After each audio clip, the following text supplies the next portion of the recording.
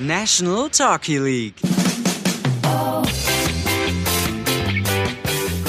All right, National Talky League interview supplement podcast, Dave, which might be like the most boring name of any podcast in the podcast store. So until somebody comes up with something better for us to use, that's what we're going to call it.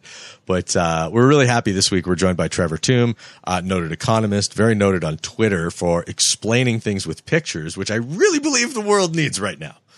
And we are going to have a discussion where Trevor lays out for us what equalization payments are, and we're probably going to ask him a whole bunch of other questions as well. So welcome, Trevor. All right. Great to be here. Thanks for having me. So before we jump into the equalization thing, so I think I first found you, I'm sure I found you on Twitter somehow. I don't know how, but so how did you get into being the Calgary Twitter economist guy?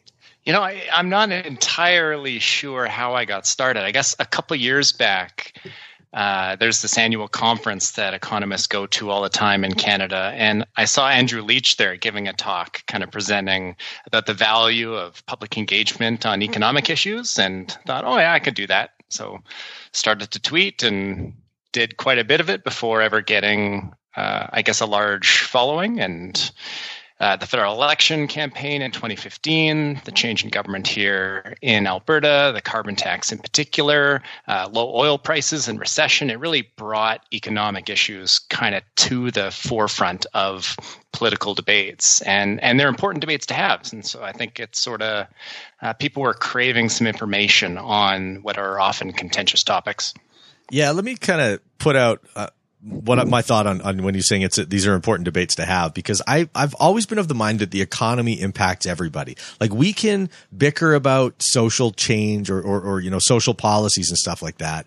But at the end of the day, like, it doesn't matter what race you are. It doesn't matter, you know, who you love or how you love. It doesn't matter any of that stuff. Like, the economy is going to happen to you no matter who you are. And it's always sad to me when economic issues kind of get, you know, pushed off to the side because in some cases they're not as sexy. Yeah, and we're involved in it on a day-to-day basis, every single one of us, when we go to the grocery store, when we rent an apartment, when we use, you know, public goods, roads, things like that, or transit. And so economic issues impacts us in ways that we often don't see directly, even though I think you're right. It's a very big dominant force in our day-to-day lives. So one thing that I notice is that you're often I don't see you sort of commenting or taking a partisan role or a side or anything. Is that something that you kind of strive for, just to like just the facts? Here's the numbers. Here's the issue. Here's the numbers. You guys can decide how to split it up. Yeah, that's what I try to go for, really providing just the information to help out the debate, make sure people understand what the positions mean. I think I fail pretty often. I can get pretty opinionated on Twitter and in other contexts, I think, quite often. But the goal is definitely just to provide information, and certainly not to be partisan. I mean, a big problem with partisanship is it drives people to want to deny facts or make up facts that aren't really true if it supports the right team or if it makes the other team look bad. And I think that's something that we ought to avoid. And it's something that we see a lot more of recently. Yeah, but absolutely. Is that kind of brought on, though, by the fact that we describe a really engaged citizen as somebody who is a member of a party? And when you're a member of a party, like, you've bought your way onto a team. So it's as though, like, of course you're going to be partisan. Yeah. So you definitely want your team to win, absolutely, but you want them to win in the right way, and you want to be proud of their victory. I mean, you could think about sports. You certainly want to support some team or another. Actually, I think in a previous podcast, I'm a fan of the show, by the way, you made this analogy that if you're a sports fan. Thank you. That's cool. Yeah. So correct me if I'm wrong, if I remember this, but you're like a sports fan can tell you the things that are wrong with their team, and they're quite open about it. And they'll give you suggestions on, oh, they should have hired this guy, they shouldn't have let that guy go. They're quite open about the shortcomings of their team. Right. Of course, they still want them to win. We don't see that in politics. I think that's a little strange. Yeah, that's it. That's great point. Yeah, that is a great. Well, Dave, actually, I just like to point out I'm the one who made that point. Trevor was just actually referencing the point that I had made. So I'm curious. So you're, even when you're striving to be as partisan as possible, do you find that you get a lot of pushback, like a lot of sort of, mindless political pushback from one side or the other when you throw numbers up that the other side might not like? Yeah, I mean, there's going to be a lot of that from those who really aren't interested in engaging, that are just meant or just there to pick a fight and to hopefully browbeat you into submission. But there are also others who I think instinctually will think, well, why is he highlighting these numbers and not those other numbers? And it's often pretty hard to present a fully balanced view of the data on Twitter, especially, right? You're just getting little snapshots. And so when employment insurance numbers come out, for example, in the past few months, Alberta's been doing pretty good, and that the number of people collecting EI is going down. A common retort to that is, their benefits are just expiring. It's not actually a sign of a good economy. We need to change the government. That's usually how the narrative goes. And that point is a good one. That, it might be people running out of benefits. It's really hard to tell, so I can't exactly say how much of that is driving the decline.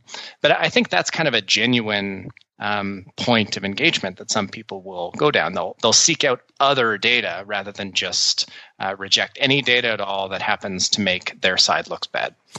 I've always taken economic arguments to be like the bargain, right? The trade-off. What are you willing to give up to get something? And I sort of feel like, and I want to run this by you to get your take on it, but I sort of feel like if an economist does a really good job, they just present you with all of the information you need to decide what you're more comfortable with. And then you can say, well, here's the trade-offs that I'm comfortable with in this society. Yeah, I think that's exactly right. There's no such thing as a free lunch, they say. Life is about trade-offs and choices, and that's just a natural consequence of scarcity, right? We don't have an unlimited amount of anything, and so we need to allocate it. And in the public sphere, people will differ on how they want things allocated. I mean, look at tax policy. So we're gearing up for the leadership race in the new United Conservative Party.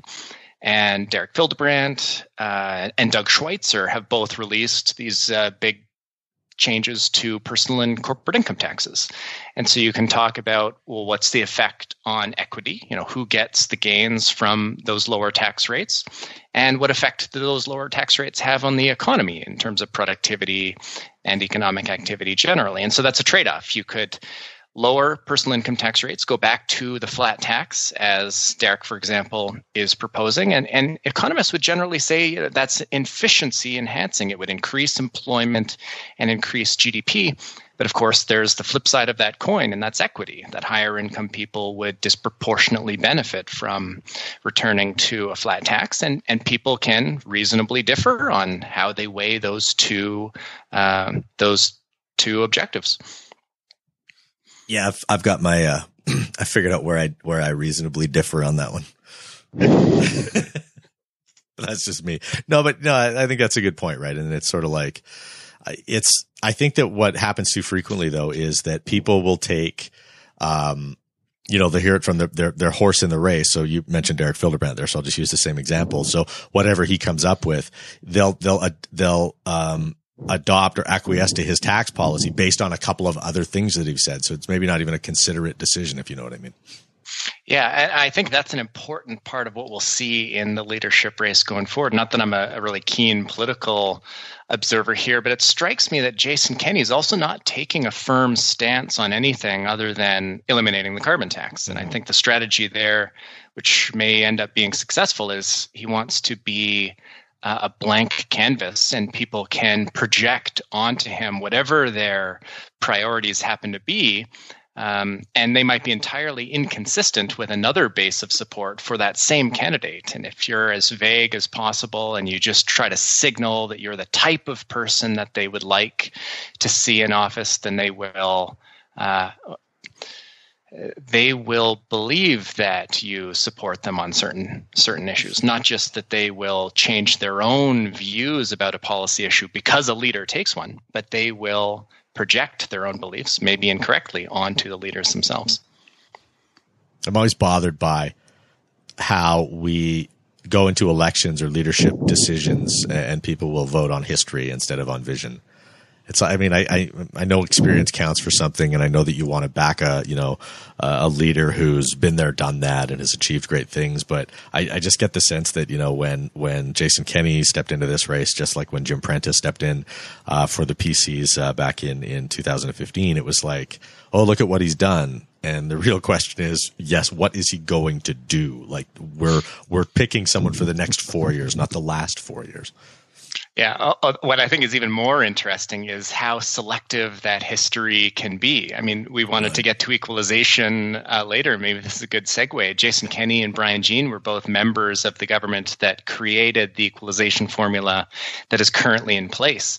Kenney in cabinet at the time, and so a pretty influential voice on that new formula. And so they're talking about the very system that they created. And so it's either that they voted in favor of something that they didn't agree with at the time, or they didn't understand it fully at the time. And either of those is not a good reflection on their job federally. And so I'm interested why they seem to want to pick on equalization so much these days. Dave, do you want to get into this equalization thing now, or do you want to? Yeah, no, we should do that. So yeah, one thing we were talking about, Roger and I were talking about before when I discovered that you're going to be a guest, I was saying to Roger, I was like, this is great, but I'm a little,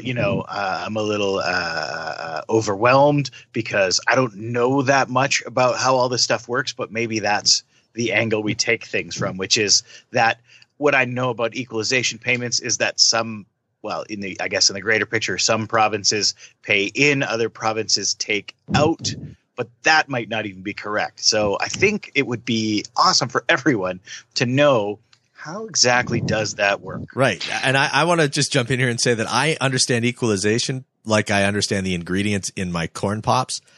I know that there's corn and there's pops, and that's kind of where my knowledge of the ingredients end.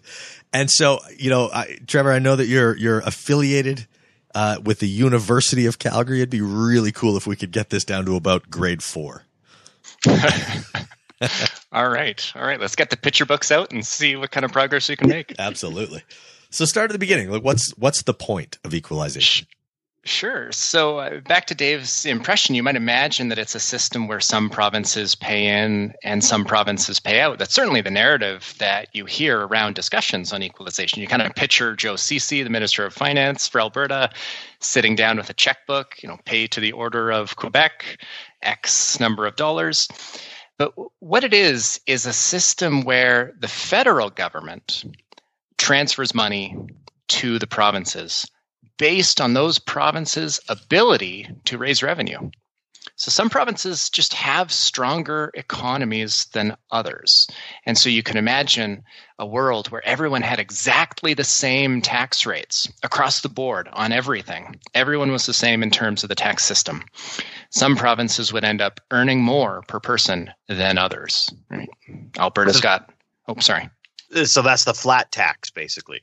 It's kind of like a thought experiment just to illustrate that your ability to raise revenues differ. Incomes are really high in Alberta compared to, say, Prince Edward Island and other maritime provinces. And so even if we all had 10% tax on income, we would end up raising more just because we have people with more and higher incomes. And so what the feds do is they kind of run that calculation. They ask, how much could you raise if you were the typical province, if you were some average province, and then they top you up if you're below that average. And that's an equalization payment. So Alberta, BC, Saskatchewan, Newfoundland are provinces with economies that are sufficiently strong that we have too high an ability to raise revenue, so we don't qualify for those payments. So it's entirely coming from the feds to the provinces, and it's going only to those provinces that have low revenue raising ability. Aha. Because that's the key component of it. Because you're putting the burden of these equalization payments then on the individuals collectively, their ability to earn high incomes themselves, that in turn create a high income tax for the province. That might be about as poorly as I could have explained that, but I'm trying my hardest. Sure. So,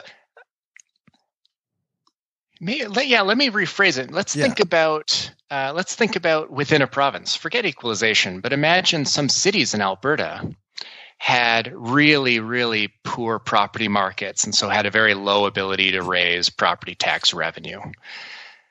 The province of Alberta could transfer more to those cities, because they have a small tax base themselves. But then a bigger city with more property tax revenue available could raise the money that it needs to pay for the roads and schools, etc., and so wouldn't receive the same transfers. So you can imagine something being implemented even within a province through the provincial government.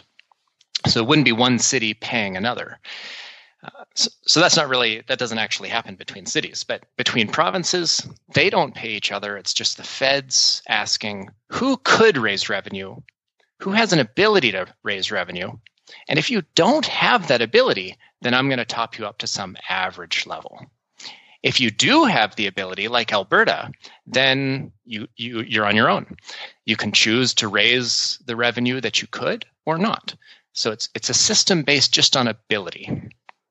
So how is that money generated? Is it just taken from taxes, like income taxes? Or the federal government has general revenue that it earns from all sorts of things we pay federal tax on. So you pay federal income tax. We all pay the GST. There's tariffs on things we buy from abroad.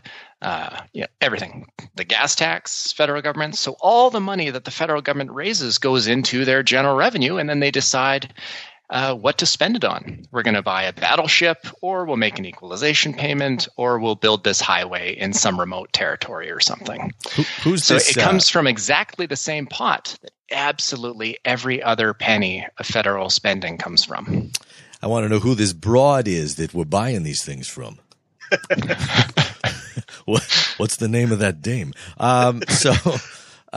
Okay, so it comes from general revenue, because I think that's one of the big myths about equalization payments, is that it's as though the federal government comes to the province and says, okay, you guys have more than everybody else, so write us a check for $1 billion.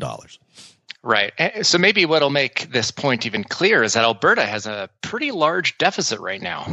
That's no surprise. Mm-hmm. But that's a choice. If we had tax rates that were equivalent to the national average, we wouldn't have a deficit at all.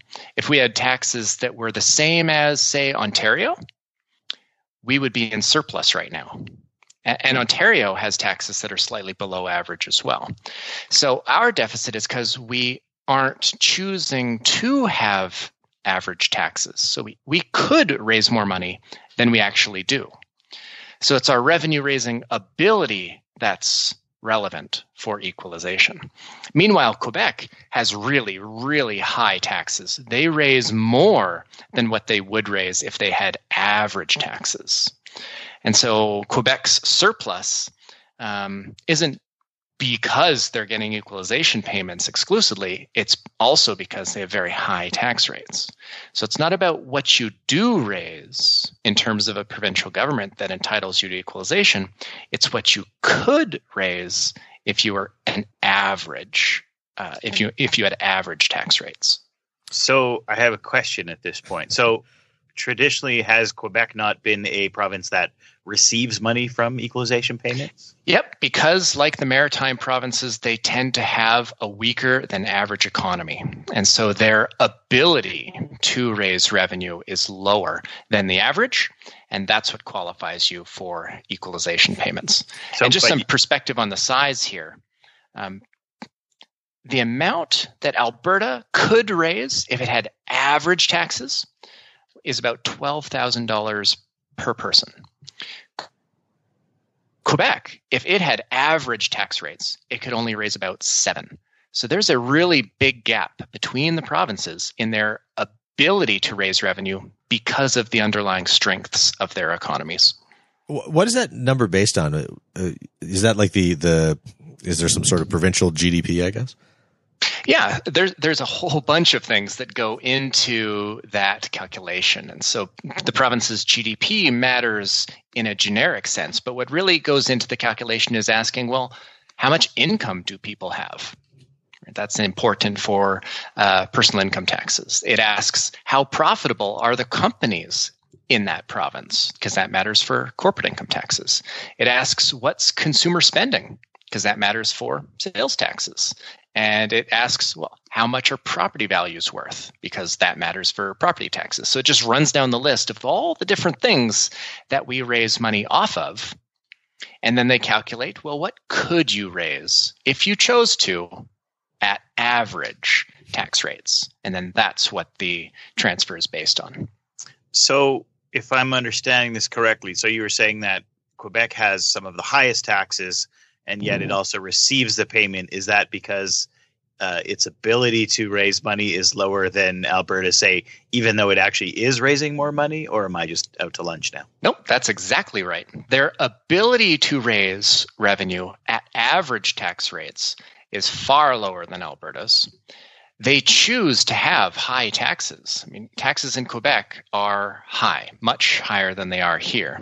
And they choose to do that for whatever reason that various governments have made those choices. But that's not relevant for whether they qualify for equalization or not. That's confusing to me, because if they're already bringing in a lot in tax revenue, then what is the argument that they need more in the form of equalization? So imagine this. I'm a new government of a province. I cut all my taxes to zero. And I say, oh, man, I'm raising nothing. Come on, Ottawa, help me out here. So you don't want to give provinces an incentive to game the system and change their tax rates just to get a bigger handout from the federal government. So everything's based on your ability. Now, I think there's some pretty reasonable belly aching to be had then. I mean, I believe it to be a myth when Alberta says we give money to Quebec. That's, as you've described it, that's clearly not how equalization works. The government collects general revenue and then distributes it to top up provinces that are below the average. So it's not as though Alberta doesn't give to Quebec, just like Saskatchewan doesn't give to New Brunswick. Right. But I do then, from what I'm getting from your description, your explanation is that I think that then people in Alberta might have a legitimate beef in looking to Quebec or other provinces that receive equalization payments and say, get the economy cooking, do what you guys are good at, start extracting your resources or fish in your waters or whatever the case may be. Yep, absolutely. And there's a really strong argument to be made on that front that if you're provided with equalization to top you up and that payment is a function of the strength of your economy, then the incentive to have policies that boost your GDP, boost your productivity, increase employment, that's diminished somewhat for sure. Okay, so now you're getting into the classic welfare, like economic theory on welfare, right? Exactly, right? It definitely does change incentives. And so I don't want to say that the presence of the equalization system has no effect on the provincial government decisions among those who receive it. And therefore, in the people in provinces that don't receive it might have, a beef there for sure. But that, I guess, is a separate conversation about should we have a system that transfers between regions? And maybe the answer is no, or we should have a smaller system. That's somewhat separate from the question of, given the system that we do have, how does it work? And I'm not sure among those who are critical of equalization, they often don't explicitly say, we ought to just get rid of it completely. They always talk about we need to change the formula. Alberta needs to be treated fairly. But just because Alberta is the richest province and has the strongest economy and the highest fraction of its workforce employed and the most profitable companies. And the best looking. Yes. And the best looking province for sure. Under no alternative formula will we ever receive a payment. Right. Okay. Yeah. So it's not as okay. people. Because what kind of equalization payment is provided to the richest, strongest economy province? That'd be a really strange equalization system. I believe the correct response is Donald Trump's tax return for the last 10 years.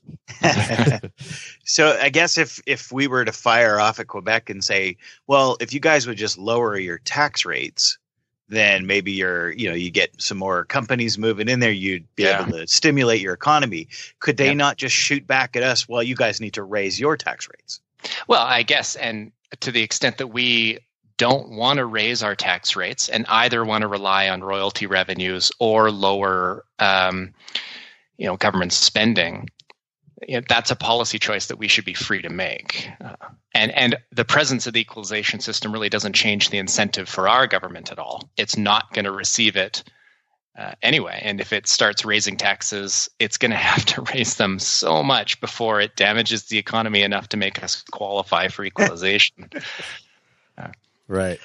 It's funny that you say, well, in order to receive equalization, we're going to damage our economy. That doesn't you would really the gap between us and what would be required to qualify is so large that you would need to have devastating increases in taxes. And I'm not talking about going from 10 to 12 corporate income tax rates. I talk about this thing, Trevor, this toddler's mentality, right? Which is like, when you give a popsicle to one 3-year-old, you've got to give one to the other 3-year-old. Otherwise, there's going to be a tantrum. And this equalization conversation sounds like that to me, where, it's sort of like there's people in Alberta who feel that because Quebec let me just ask you a different question on a sidebar here. Are we unfairly ragging on Quebec? It is the largest recipient by far, and so it's kind of it receives more than half of the equalization payments. And so talking about Quebec is to talk about most of the system. Okay, so it's relevant then. But, back to the whole toddler mentality thing, I just sort of feel like there's people that approach this argument with, because they get it, I should get it. Because Quebec gets it, Alberta should get it. When it sounds like you're describing the reason that we don't get equalization is because we're doing very, very well for ourselves. We don't need the welfare. Precisely. And equalization is not the only federal transfer.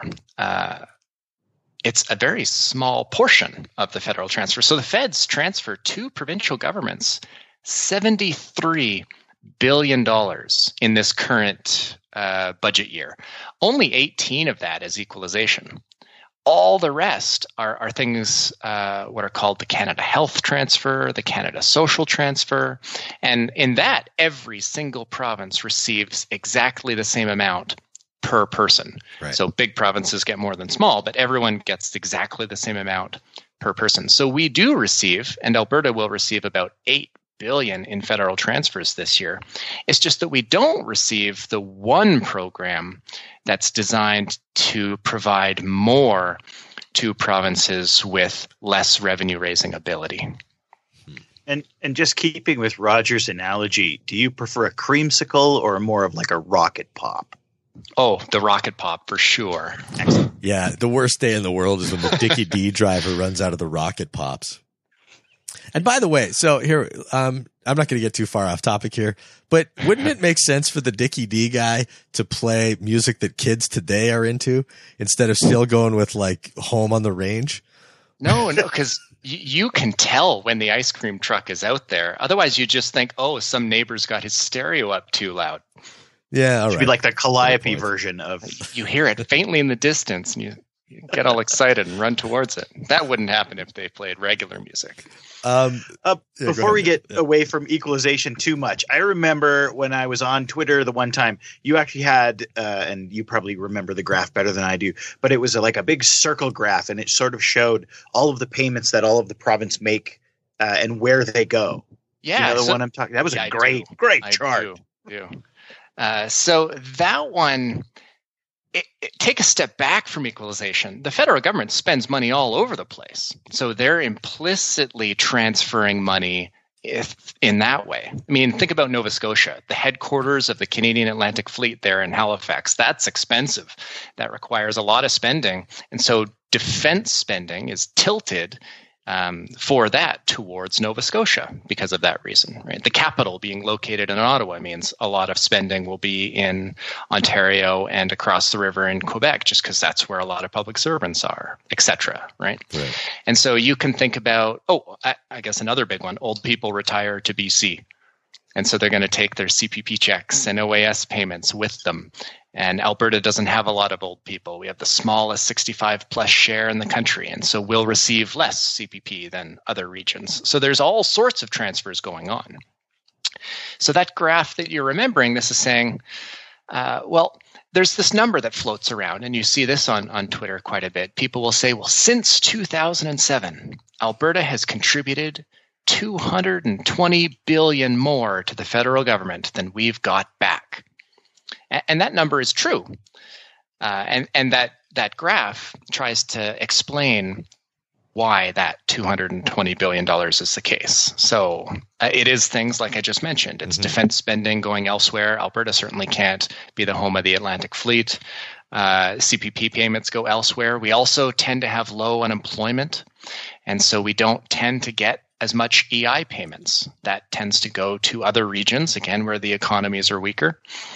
And then we also have really profitable corporations and really high income individuals, far higher income than elsewhere, and a much higher share of very high income individuals than elsewhere. And so the feds raise a lot of revenue on the personal income tax front from those who live in Alberta. So you add all those kind of automatic transfer programs, if you will, that's 70% of the $220 billion number that you hear. Only a quarter is equalization. I do feel the way you just explained it, though, that Alberta has a pretty good strategy in place. We basically make Newfoundland make all the babies, ship them out here to work in the oil sands, and then when they age out, we ship them off to BC. We save a lot of money on healthcare that way, I bet. So you'd think so. Yeah, we have a pretty expensive healthcare system per person, but yeah, all else equal, a younger population is going to have a lower cost healthcare system, and so you're putting the nail on the nail on the head. I don't need the analogy there. That these transfers are the consequence of good things. We're rich, profitable corporations are located here, relatively young, employed population, and so of course we're going to be paying more personal income taxes than other places per person, even though we face the same rates. Yeah. Imagine drawing a circle around 4 million high-income households. Whoever's in that circle is going to be paying a lot less than some other circle of low-income households. And the same is true within Alberta.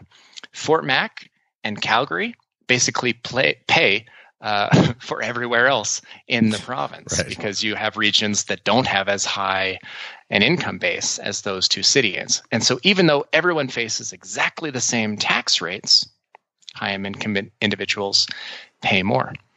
And a nice way to drill that home is the United States doesn't have an equalization program like Canada.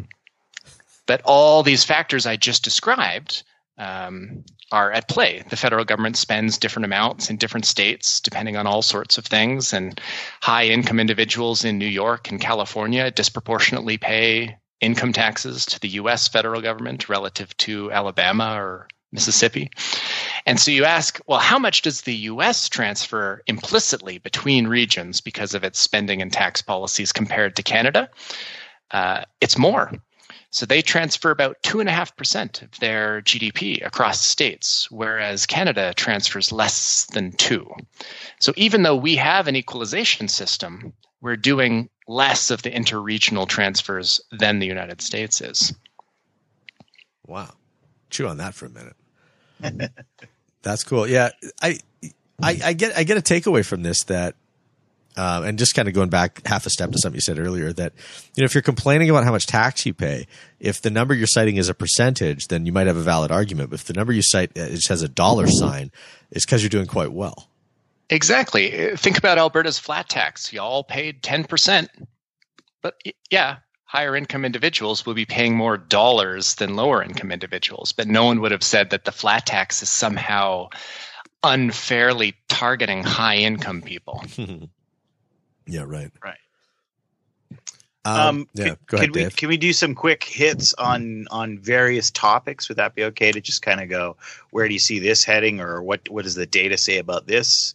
Oh, sure. Sounds okay. So I noticed. I'm just looking through the graphs. You have quite a few of those on your Twitter feed, and so one of them you have here about monthly new vehicle sales. So now I'm familiar with the concept of leading and trailing indicators, but some people listening might not be. Can you kind of touch on that real quick? Sure. So imagine the economy starts heading south. You're kind of worried about whether you still have a job or whether that raise is going to come through or whether your hours will be cut. The first thing you'll do is probably postpone any kind of large, durable, kind of discretionary spending item like new appliances for either the home or a vehicle, right? And so new car sales are one of these leading indicators. They'll drop off quite a bit right at the beginning of a recession. And then as things start to get better and people become more confident that their own individual futures are more secure, then they kind of go back in and buy those durable items. So that's kind of exactly what we've seen in Alberta. New vehicle sales dropped off quite a bit. They were the biggest component in the decline in retail sales here. And now they're coming back, and they're coming back quite strongly. So it's one of these indicators you can look at. And each month it gives new data each time, and it's pretty strong right now. So it tends to suggest that the economy is kind of pointed in the right direction. It's not to say it's fully recovered from the pre-recession levels, but it's definitely recovering. Do we ever run into situations, and not just perhaps in Alberta, but where, does it ever become the point where the economy is bad for long enough that people say, well, the hell with it, I'm just going to buy a car anyway, and that causes an increase? Or is it always pretty much when people start buying cars, things are probably looking good? Yeah, so we don't just want to rely on one particular set of data alone. Look at new vehicles and then say, oh, well, that's my crystal ball. I won't look at anything else. So there's lots of data that you can look at that's released on a regular monthly level that all give very strong indications that Alberta's economy is now growing, and the recession ended probably in the fall of last year. So it's not just new car sales, it's everything: manufacturing activity, exports, employment, the unemployment rate, retail sales, oil production. Everything is pointed in the right direction. So what would some of those be that we could, like, the average person would see? Would it be like when you go into a restaurant and it seems like it's more full than it has been, that kind of thing? Or the mall is more crowded? Would those kind of be indicators as well? Or so the one that you would really see would be the unemployment rate and employment, and that's been dropping quite a bit. So 9% of the Alberta workforce at worst was unemployed, and now it's about 7.4%. So that decline is going to mean fewer unemployed people, for example, and it's certainly not getting worse where it's just day after day of headline stories of large-scale layoffs. So I think that's kind of the more immediate effect. The mall has always seemed as busy to me as it ever has before. And I guess that's also a symptom of, even at the bottom of the recession, Alberta's economy was the strongest in the country. And I know I say that and it sounds really weird to hear, but the amount of income and spending that exists in Alberta, even at bottom of the recession, per person, was higher than anywhere else. That's crazy. So other provinces are just drooling and wishing they could have Albertans living there. Yeah, so the gap between us and the next strongest economy was so big that even though our economy shrank in 2015 and shrank again in 2016, meanwhile other provinces were growing, we still had a positive gap between us and the number 2 province. Yeah, Saskatchewan in this case. Yeah, that's right. I've been out of conventional work for a year, and it's like, just sort of hearing those numbers and thinking, in this time I've been to Ontario, and I've noticed, that there's a real disconnect between East and West in this country, and despite the fact that the numbers say we've been, leading the country, has it felt that way to most Albertans? I think a lot of people put weight on kind of visible, let's call them proxies for the economy. So people will look at the government budget balance. They'll say, look at that massive deficit. How can you say that the economy is doing well? Look at that. Look at all the debt we're accumulating. So I think that's an important signal that people look to. And that's kind of what's giving cues to a lot of people about the strength of the economy. Okay, so maybe then I'm a bit, my focus is a bit narrow because I'm coming from a Calgary perspective, and we're talking about the Alberta economy more generally here. But has Calgary been a laggard in the Alberta economy? So Calgary did get hit harder than Edmonton just because of the nature of the jobs that are here. So the pullback in the oil and gas sector was almost entirely concentrated among what's called support activities, this kind of new investment, exploration, drilling. So all that kind of stopped, but not stopped, but pulled back dramatically. Right. The production activities, all the facilities that are there are still there. So the production workers didn't get laid off to the same extent. And it just, because all the headquarters of these oil and gas companies are in Calgary, that a disproportionate share of those jobs happen to be located here. So it was hit harder. The unemployment rate rose here higher than it did in Edmonton. But it has also started to improve in Calgary by roughly the same amount as elsewhere. How comfortable are you opinionating on a few current events there, Trevor Tombe? Pretty good. Let's do it. It seems insane that we're having the Olympic discussion to me. That was today. Yeah. That's right. Like, first of all, where are you? Let's just kind of give you a catch-all and you can just kind of riff. But where are you on stadium funding, public dollars for stadium funding, and where are you on this Olympic bid? Yeah, so I'm not a big fan of either personally. I love going to hockey games, football games, love the Olympics for sure.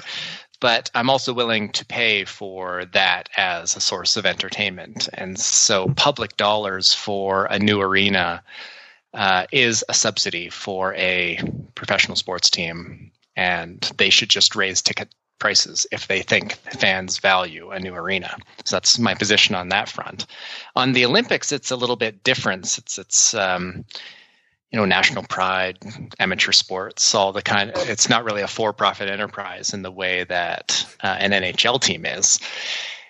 But that I find concerning, and that a lot of the debate around whether Calgary should host the Olympics or not tends to bring in statements about this would be a way to boost the economy. And so they're selling it as a large-scale stimulus program. Even though it's 2026, we will be long recovered by then. And so we shouldn't be making decisions about boosting an economy that hasn't occurred for many years down the road, right, based on our view today that the economy needs boosting. And so that concerns me, that I think the debate is a little bit tilted in an unproductive direction.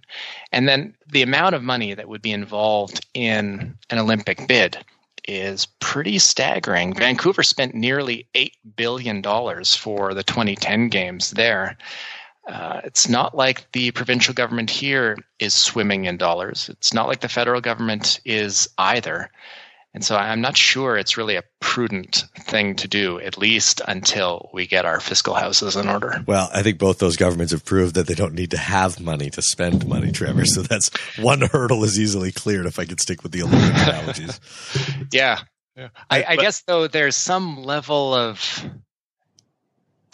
let me rephrase it. It seems like they have paid a serious political cost for that decision. Right. It strikes me that I'm not sure about federally, but the provincial government here, I think the large continual deficits is going to be something that really works against it in the next election. Sorry, Dave, I don't want this to get too far away either, because that's a really interesting point that these Olympics are pitched as an economic stimulus, but to stimulate an economy that is like, what are we talking, 9 years away? So, which is absurd now. And I'm thinking about it like that's a good emotional argument to make right now when people are feeling, the lagging economy. This will be a good economic stimulus. That's a good argument for today. But I do recall in a recent Alberta election hearing opposition leaders say we've got to put the brakes on this red hot economy. It's like a runaway train. And so I wonder if there's a bizarro universe where people pitch an Olympic bid as something that'll bring this economy to a grinding halt. But boy, won't it be fun. So, Trevor, you had a chart up, I think it was just today, actually, about the job shift. And so you were saying it's more of a shift than an increase.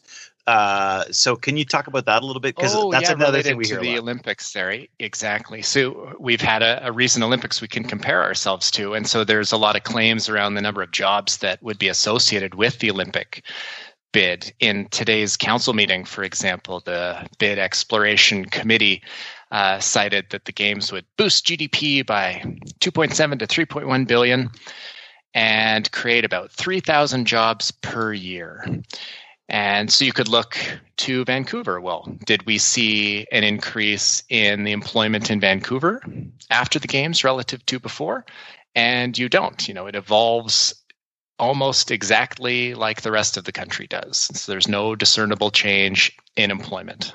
And I don't find that surprising at all. If you're not in a situation where you have a lot of excess unemployed workers that would be involved in Olympic activities, then what you're really doing is shifting workers from something that they would have otherwise have been doing. You're hiring them away from other potential employers, or those other employers aren't hiring them in the first place. So you're shifting the composition of employment rather than actually increasing the total. And so while it may very well be true that thousands of people would be involved in the Olympics, construction and operations, that doesn't mean they would have been unemployed had we not had the games. They would have been doing something else. That's a variation of that argument about how you build a stadium and then an economy springs up around it, right? Right. Yeah. And that's at the city level. Certainly around the stadium, there's going to be a lot more restaurants and bars and things to do than there was before, but those will be shifted from elsewhere. Households will be spending their going out to dinner budgets near the stadium rather than somewhere else in the city. And so it's a shift in activity rather than an increase in the total. The way you boost the total is by increasing productivity. And however much fun the Olympics are, they're really not something that could plausibly increase our productivity. If anything, it's going to lower it because we're all going to be entertained watching this thing for a couple of weeks and working a lot less than we otherwise would have. So it might be an economic cost worth paying, but it's not something that will boost GDP or employment. And that's that whole shifting thing. This is something that Rogers mentioned a few times on the podcast in terms of the stadium. If you move the stadium from the Saddle Dome to the West Village, you're creating a lot of new jobs and restaurants and that, but you're also probably going to decimate the ones that are around the Saddle Dome. So you're just shifting them from one place to another, right? Mm-hmm. Absolutely. Now everyone knows my secret. And there's a lot of work on this, right? It's very hard to detect any aggregate effect, not just of the Olympics, but of any large-scale major infrastructure projects. And sports stadiums, NFL stadiums in the U.S. get a lot of attention because they're big recipients of public dollars, and so they've been quite extensively studied. And you just can't find big boosts for a city as a whole, except in situations where the city that gets the stadium has a lot of other cities around it. So you have a lot of people driving from those other cities into yours to attend the game. So that boosts your city overall. But again, it is just a shift from other cities. So you've just changed the scale rather than change the underlying point. Because again, this is not about boosting an economy's productivity. It's just about shifting activity from one location to another or one sector to another. You've revealed my secret, Dave, but I've talked to Trevor Tombe a couple of times. I just regurgitate things he tells me. I'm smart, so now everybody knows. So you're just saying the best way to stimulate an economy or get things going is to increase productivity. So one issue we're having in Alberta right now is that our main industry is not in the best shape that it has been for some time. Our prices are low for oil, et cetera. So if oil stays where it is, what is your suggestion to get our economy going? What should the provincial government be looking into, or perhaps subsidizing or encouraging? So our problem is not the broad economy. We're richer than everywhere else, and as a share of our population, there's more people employed, even though the unemployment rate is high. So looking to the unemployment rates, you might think, oh, the labor market's doing pretty bad. But other provinces have more discouraged workers, people who aren't even bothering to look for work. And in the data, you're not counted as unemployed unless you want a job and are looking for one. And so when you have a lot of discouraged workers that Alberta has very few of, your unemployment rate goes down, even though that's a bad thing. So no matter how you slice it, Alberta's economy as a whole is strong. And not only is it strong, but it is now growing at a pretty healthy rate.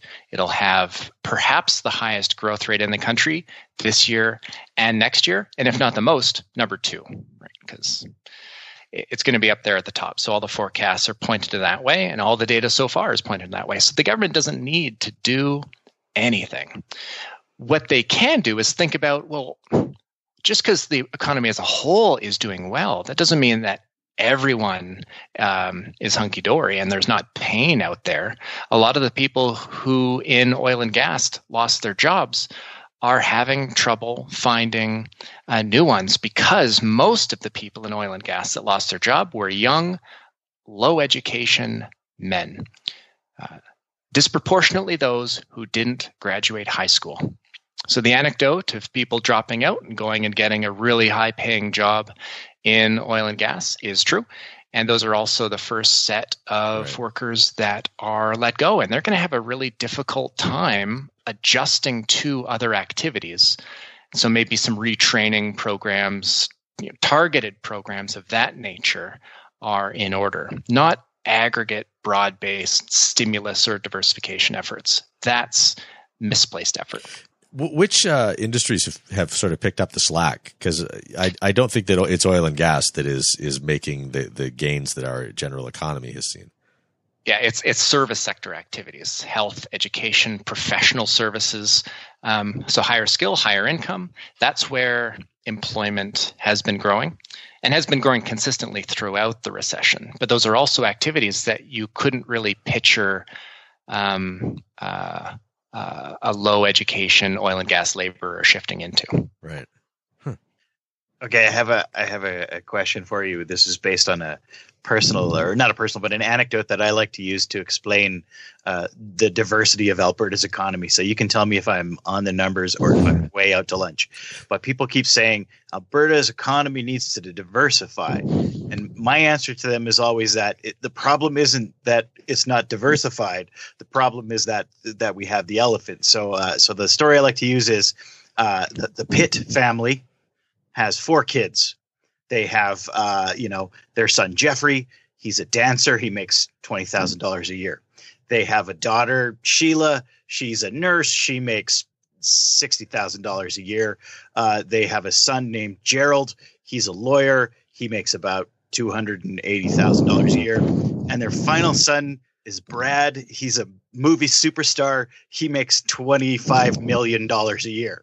So does the Pitt family have a diversification problem in their economy, or is it just that Brad makes so much money that it just skews everything so heavily? I'm really not sure who you might be talking about.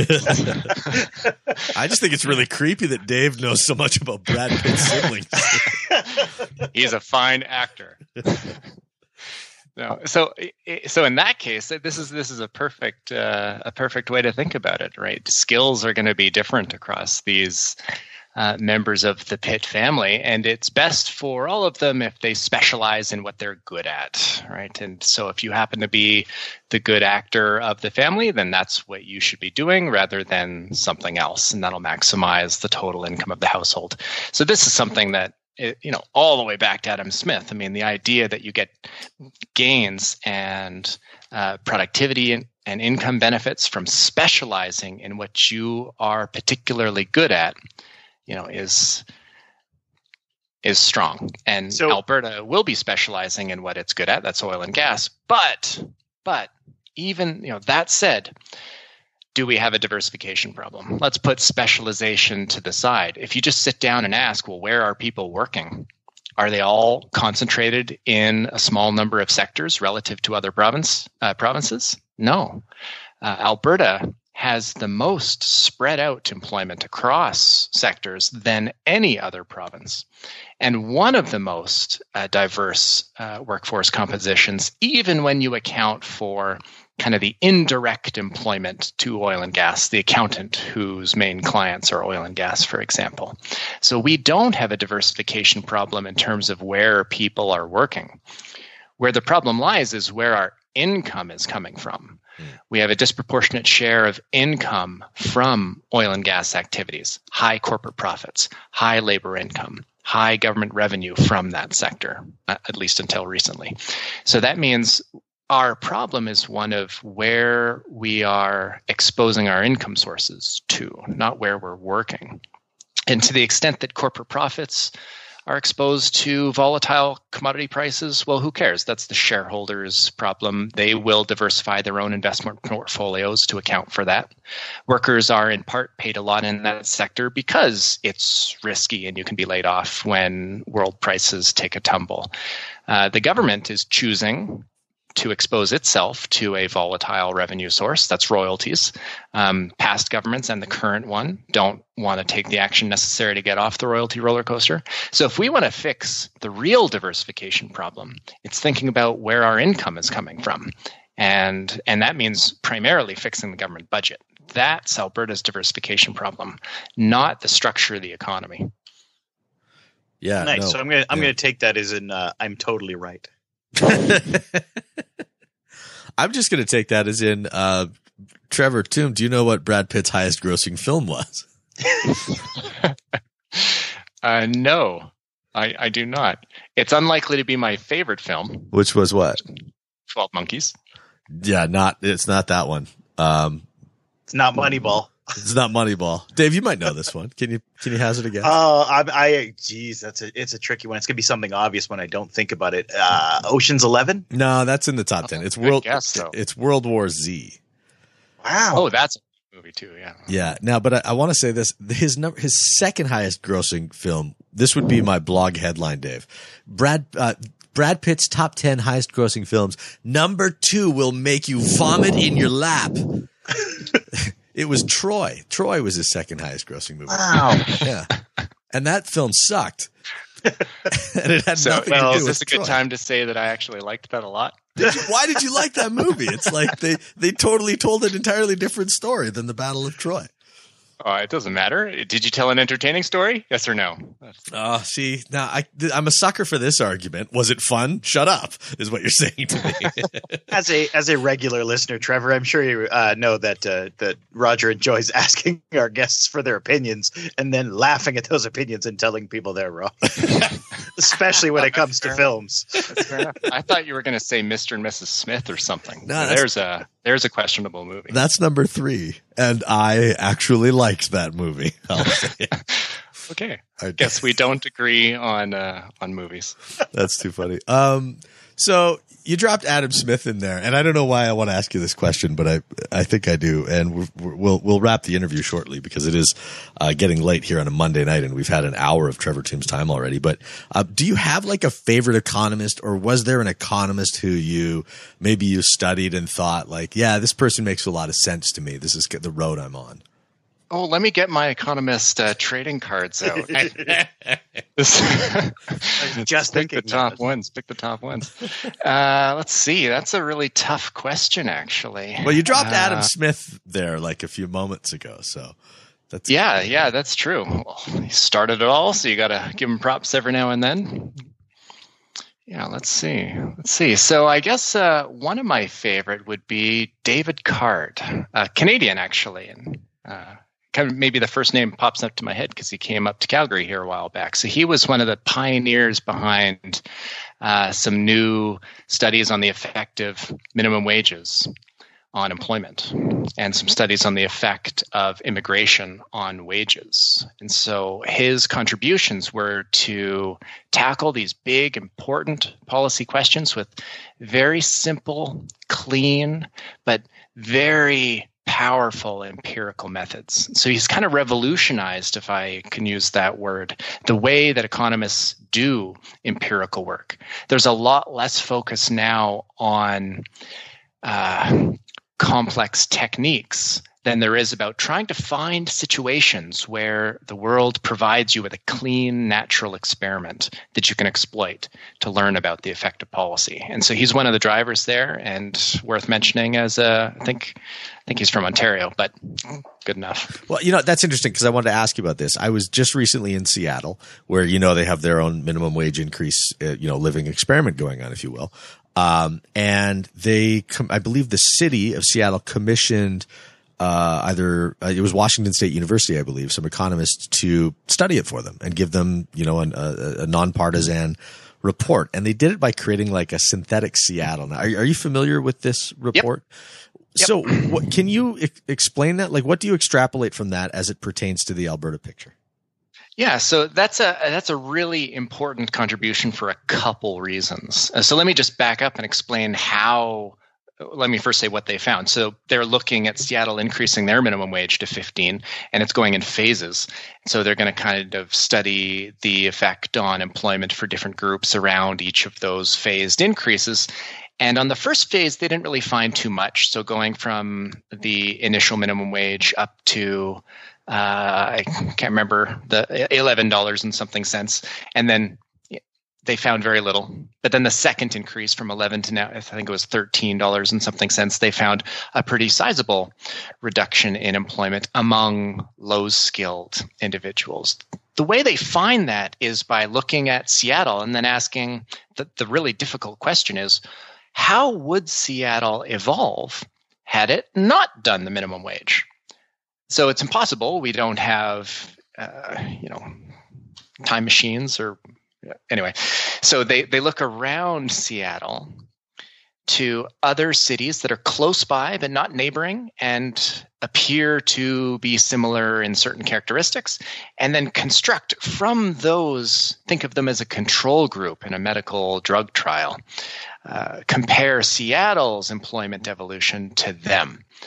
And so their kind of average among the control group is what they were calling synthetic Seattle, because it's kind of a thought experiment of what Seattle would have been had it not done the minimum wage. And then whatever gap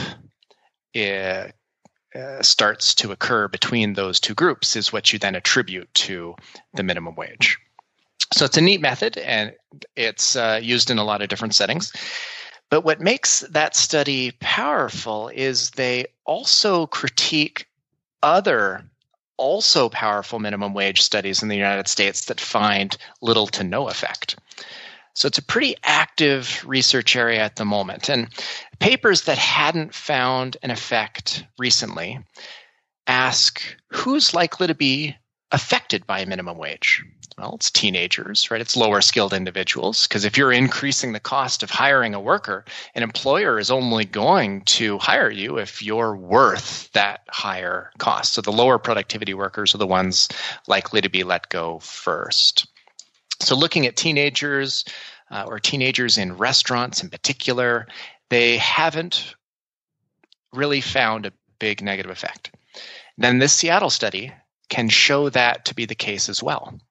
But they have much better data than has been used before. And so they say, well, just being a teenager doesn't make you a bad worker. So I'm going to construct a better estimate at the worker level of whether you're a high productivity or a low productivity worker. And then I'll look at employment among those low productivity workers, and bang, they find the effect. So it's a general point to other researchers that the group of workers you look at, if you're interested in finding an effect, matters.